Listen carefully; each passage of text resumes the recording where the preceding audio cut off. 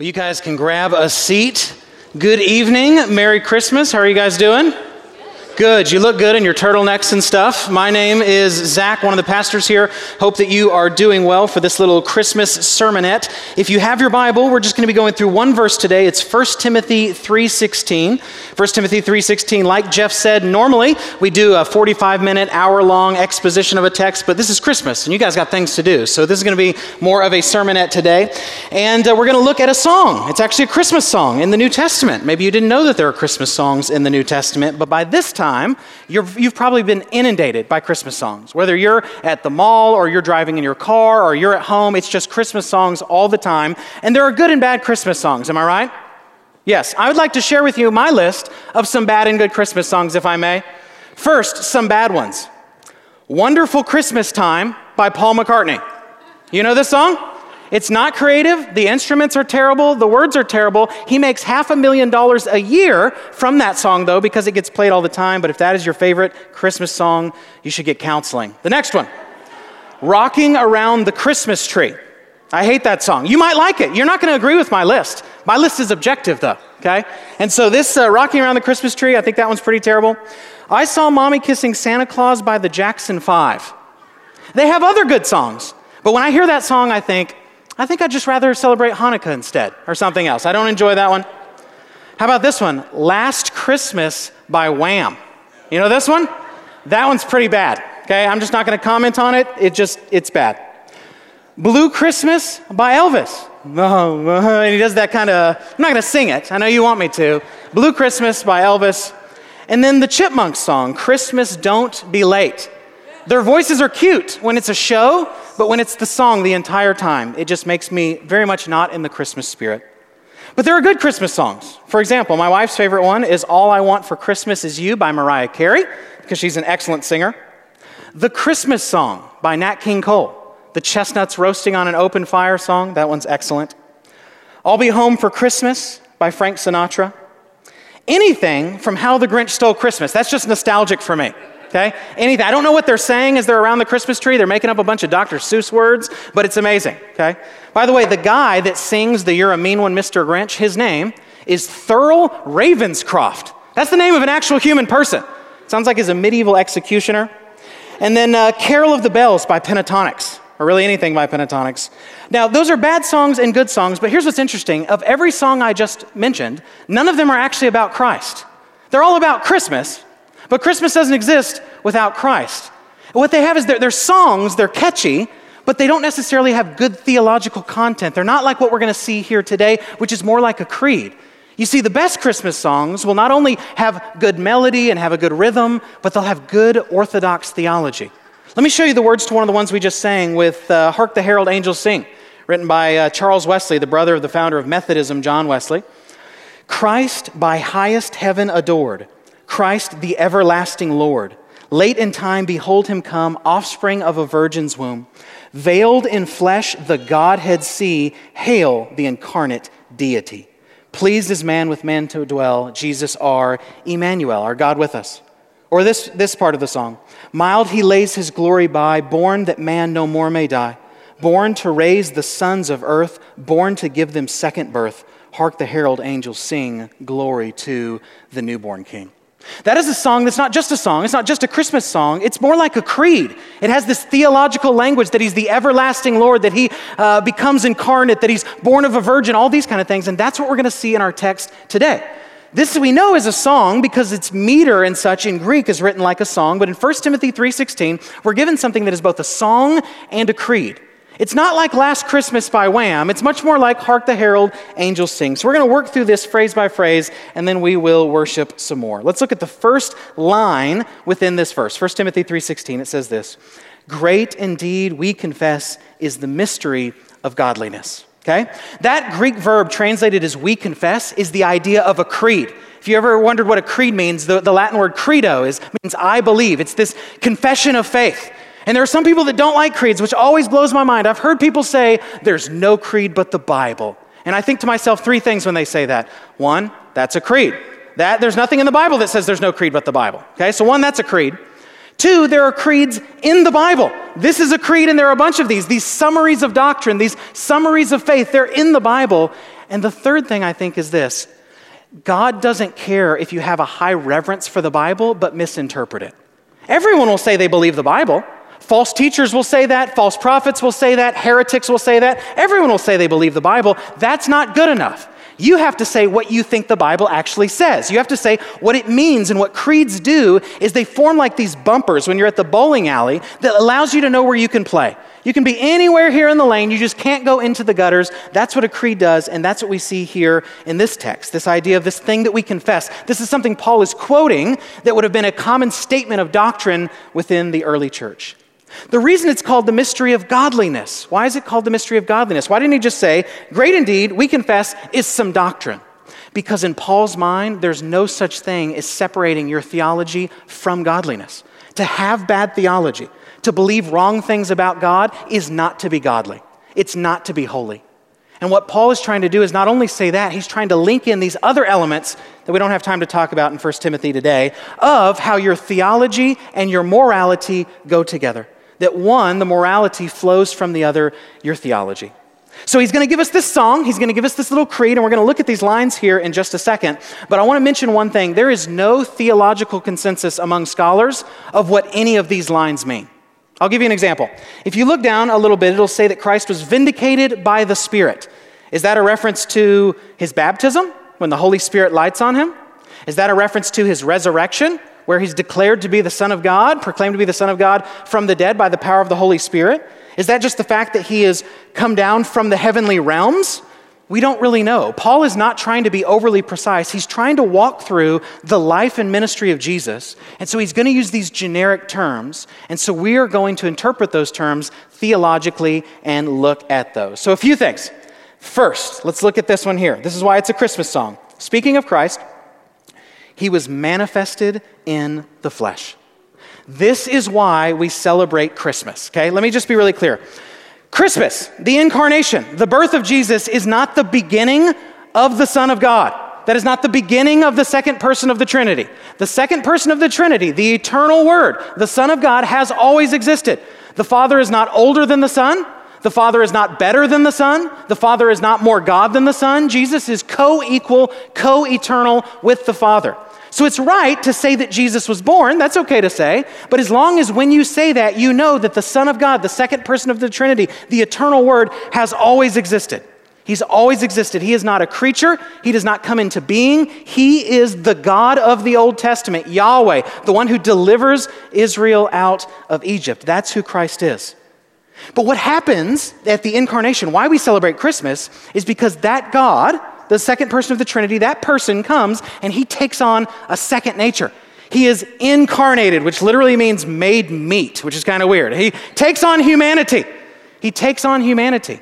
So he doesn't lose any of his deity. He keeps what he's always had and he takes on a second nature. You are one person with one nature, humanity. Jesus is one person with two natures, that he is fully God and that he is fully man. And what we celebrate at Christmas is that one who is the Son of God, the second person of the Trinity, while always being God, has now taken on a second nature and he has become a human so that we might be saved.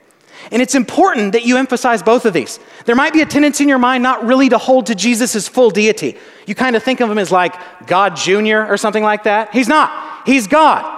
In relation to the Father, he is Son. In relation to God, he is of the same substance. Okay? So he's fully and truly God. Equal worship, equal adoration is due to him as it is due to the Father, as it is due to the Spirit. But you might have a tendency to downplay his humanity. You might think that he's maybe not really that human. You know that song, Away in a Manger, where it says, the little Lord Jesus, no crying he makes? Well, there's an orthodox way of understanding that song, and it's just that he's being calm as a baby. But sometimes you have a tendency to think, he wasn't really a baby. He wasn't really a human. And that would be false. Trust me, I have 2 kids, and crying they make. To this day, when it's quiet in the house, I hear crying, even if nobody's crying, because I heard it for so many years when they were little, okay? Jesus doesn't just appear to be human. He is truly human. Whatever it means to be human, he takes that on because only God can save, so he must be God, and it's mankind that needs saving, so he must represent us truly as a man.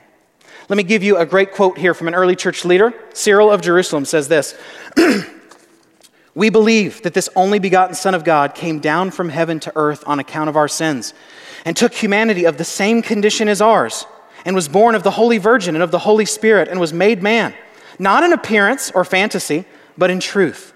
Neither did he pass through the Virgin as through a channel, but was truly made flesh of her, and was truly nourished with her milk, and did truly eat as we eat, and truly did drink as we drink." Listen to this next part. "For if the incarnation was a phantasm, so too is salvation a phantasm. The Christ was twofold, man in what was seen, but God in what was not seen." That Jesus truly became a man without ceasing to be God. And by that doesn't just mean he took on a human body. He's not Clark Kent, who looks like us, and then he throws on glasses and you can't really tell who he is for some reason. He's actually human. He doesn't just take on a human body, because that would just save our bodies, and there's more that is corrupt about us than just our bodies. He takes on a human soul, he takes on a human will, he takes on a human mind. Whatever he doesn't take on doesn't get saved. This is why the great Cappadocian father, Gregory of Nazianzus, says this about Christ. "For that which he, Christ, has not assumed," meaning taken on, become, "he has not healed. But that which is united to his Godhead is also saved." Listen to this. If only half Adam fell, then that which Christ assumes and saved may be half also. But if the whole of his nature fell, it must be united to the whole nature of him that was begotten, and so be saved as a whole. Let them not then begrudge us our complete salvation, or clothe the Savior only with bones and nerves and the portraiture of humanity. The first thing this is going to say about Christ, this hymn, this Christmas song, is the Son of God became man. That the Son of God by taxis, that he is a different person than the Father, became a son of man by incarnation, so that the sons of men by nature might become sons of God by adoption. That's the idea. It goes on to say this. He was vindicated by the Spirit. You see this several times, okay? You see this in Jesus' ministry at his baptism, where you get this glimpse of the Trinity. You have the Father speaking to the Son, saying, "This is my beloved Son in whom I'm well pleased." And you have the Holy Spirit descending upon him like a dove, though there's only one God. These are Jews. They are strong monotheists. Though there is one God, you see Father, Son, and Spirit at Jesus' baptism. But you also see him vindicated by the Spirit at his resurrection. Romans 1, 3-4. "Concerning his Son, who was descended from David according to the flesh, and was declared to be the Son of God in power according to the Spirit of holiness by his resurrection from the dead, Jesus Christ our Lord." The resurrection is the Spirit screaming with a megaphone that Jesus is who he said he is. You see this in the case that the Spirit confirmed Jesus' miracles. Did Jesus do his miracles by his own power as God or by the power of the Spirit? And the answer is both. You see him do things like calm the wind and the waves or forgive people of their sin, and they say, "Who can do that but God?" But you also see the Holy Spirit in his ministry. He says that if I cast out demons by the Spirit of God, then the kingdom of God has come among you. That he has been vindicated by the Spirit. And also you see this with the ascension, which we'll see in just a second, that he's vindicated in a sense in the spiritual realm. The next one, seen by angels. Again, happens a bunch in the ministry of Jesus. In fact, angels herald him before he's even incarnated, right? Gabriel goes to Mary and he's like, "Hey Mary, you're going to have a baby." And Mary's like, "I don't know if you went to angel biology class or not, but I'm a virgin. How's that going to happen?" And he's like, "Don't worry about it. The Holy Spirit will take care of it." Okay? So you see the angels there, but you also see angels in Jesus' ministry. When Jesus goes out into the wilderness to be tempted, what he's doing is he's replaying the role of Israel, and he's succeeding where they failed. So how long was Israel in the wilderness in the Old Testament? Who knows? 40 years. How long did Jesus go out into the wilderness in his ministry? 40 days to replay the role of Israel. What was Israel tempted to do in the wilderness? They were tempted to trust the manna, the bread, and not trust God. That's why Jesus is tempted to turn those stones into bread. They're tempted to test God. That's why Jesus is tempted to test God and throw himself down from the temple. And they worship false things. They worship idols. They worship demons, which is why Jesus is tempted to worship the devil.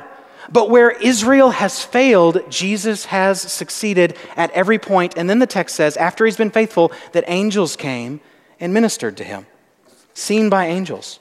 This is the case after the resurrection, where people show up at the tomb and they're like, "What happened to Jesus?" And the angels are like, "Were you not listening? this whole time? For the last 3 years? What were you doing? Were you on your iPhone? Pay attention. He's not here. He's risen. But you even see this further on with what the resurrection does. One of the things the Bible will say that the resurrection does is it shames and defeats God's enemies. Colossians 2:15. He disarmed the rulers and authorities. That's a Jewish way, by the way, of talking about angels and demons. He disarmed the demons and put them to open shame by triumphing over them in him. Next, this creed, this song says that he was proclaimed among the nations. This began with his disciples. In fact, it began before that. It began back with the prophets in the Old Testament. Then you have John the Baptist, who's this forerunner. And then you have Jesus. And then you have the disciples going out and healing people and casting out demons. And Christ's name is being proclaimed. But especially after his death and resurrection, beginning in the book of Acts from Jerusalem, Judea, Samaria, to the ends of the earth, the gospel is going out and his name is being proclaimed wherever there is lost people, which is everywhere. And that continues to this day. You are here today because of this hymn. You are here today hearing Christ proclaimed because that's what the church does. That we are broken, we are sinful, God demands perfection, and it is only found in Christ. There's a t-shirt I really like that says, Calvinist Santa, you're all on the naughty list. And I wanted to wear it for you tonight, but I figured I'd wear something with a collar since it was Christmas Eve. Believed on in the world. Believed on in the world. This happened in his earthly ministry when people would say things like, Jesus, son of David, have mercy on me, or they would believe in him. This happens after his resurrection when the gospel goes forward, that he's believed on in the world. And so the question I want to ask you, if you're here, especially celebrating Christmas, maybe you're a visitor, maybe you're a family member of a member here, or whatever it might be, have you believed upon Jesus? Have you called on him for salvation? Now let me be clear what I'm not asking. I'm not asking if you think you're a Christian. There's a lot of people that think they're Christians that are going to hell. I'm not asking if you prayed a prayer of salvation. I'm not asking if you walked an aisle at an altar call when you were 6. I'm not asking if you've been baptized. I'm not asking if you try to be a good person. None of those things will save you. Let me be very clear what I'm asking. Has Jesus rescued you? As this gospel is believed on in the world, has it been believed on by you? Have you put your faith in this Jesus? You cannot earn it. You cannot do it. You cannot get better. Has Jesus rescued you, and is it evidenced by a transformation? Because the good news is that as the gospel goes forward, you don't have to earn it. You don't have to clean yourself up. You don't have to be better. You get to submit. You get to bow the knee before King Jesus, and he offers a full pardon for all your sins, past, present, and future, if you will but call him Lord, if you will but turn to him.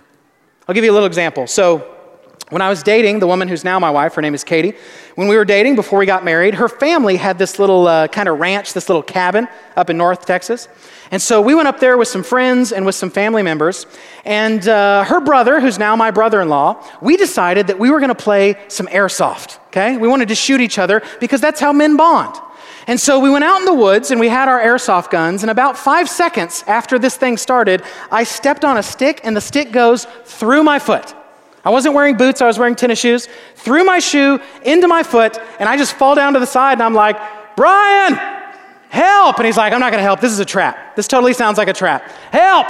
And so he comes around the corner and I wasted him. I didn't do that. I was like, hey, I'm injured, can we time out? So we take off our mask and all that kind of stuff, and I'm like, man, this stick is in my foot. And we're like, okay, let's try to pull it out. Ah! And that's not gonna work. So we take off the shoe, and the shoe comes off with the stick still in my foot. The stick just pulls through the shoe. And he's like, oh man, we gotta get you back to the cabin. And I was like, yeah, I agree. I can't walk, okay? Now, Brian then does something very heroic. He picks me up. If you know Brian, he's about 7'3", but weighs about 65 pounds, but he's freakishly strong. And so he takes me and he throws me over his shoulder like I'm a cave woman, okay? And he's just walking, and I'm like, who's this heroic fireman who's rescuing me? And we're walking, and of course, Katie's on the porch, and I don't look cool at this moment because I'm being carried by a man over his shoulder. And so I'm like, hey, Katie, this is no big deal. I'm not really hurt. So eventually, we were able to pull the stick out of my foot, and it was terrible. Now, here's why I tell you that. This was not a cooperation between me and Brian. It was not that I put my arm around him and kind of hobbled. It was that all my weight was on him and he was doing all the work. That's what it means for you to believe on Jesus. That Jesus is doing all the work. He's doing all the caring. Your salvation is not a cooperative effort. It's not that God does 80%, but you got to do your 20. There's not cooperative grace with this kind of thing. It's where you have to be picked up and carried because you're the one who's the problem. And my analogy breaks down because I was just injured. You weren't merely injured. I wasn't merely injured spiritually. The Bible says that we were spiritually dead. Not just spiritually wounded, not spiritually injured, that we were spiritually dead. What do dead people do? Nothing. They just remain dead. That's all they do. He's believed on in the world. Look at this last little phrase here. Taken up in glory. This happened as an ascension, where he rose up into heaven, seated at the right hand of God. And one day he is coming again. What this short hymn is meant to do is what Paul is doing is he's just summarizing these short Christian confessions about who Jesus is. And the reason we're going over this is because this is a Christmas creed about one who's come to us. The good news about Christmas is this, that you can't save yourself. Mankind doesn't reach up to God. God reaches down to mankind. God must condescend so that we might be saved. We don't exalt ourselves. We don't reach up to him. He must come down to us. That's what we celebrate with Christmas. So with that in mind, I can't think of a better way to end this short sermonette than by going over one of the most famous creeds of who Jesus is. We're going to go over a section of the Chalcedonian Creed written in 451 called the Chalcedonian Definition. And it's one of the clearest and most accepted views worldwide among Christians of who Jesus is. And I want to walk through it with us because it's a creed, like what we have here in Scripture, putting words to our belief. So let me read this to you and give some comments as we go. Therefore, following the Holy Fathers, meaning we're not just making this up.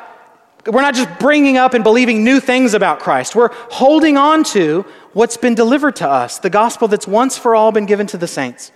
Therefore, following the Holy Fathers, we all with one accord teach men to acknowledge one and the same Son, our Lord Jesus Christ, at once complete in Godhead and complete in manhood, truly God and truly man, consisting also of a reasonable soul and body. Notice, he doesn't just become skin. He's not just God wearing skin. He takes on everything that a human needs.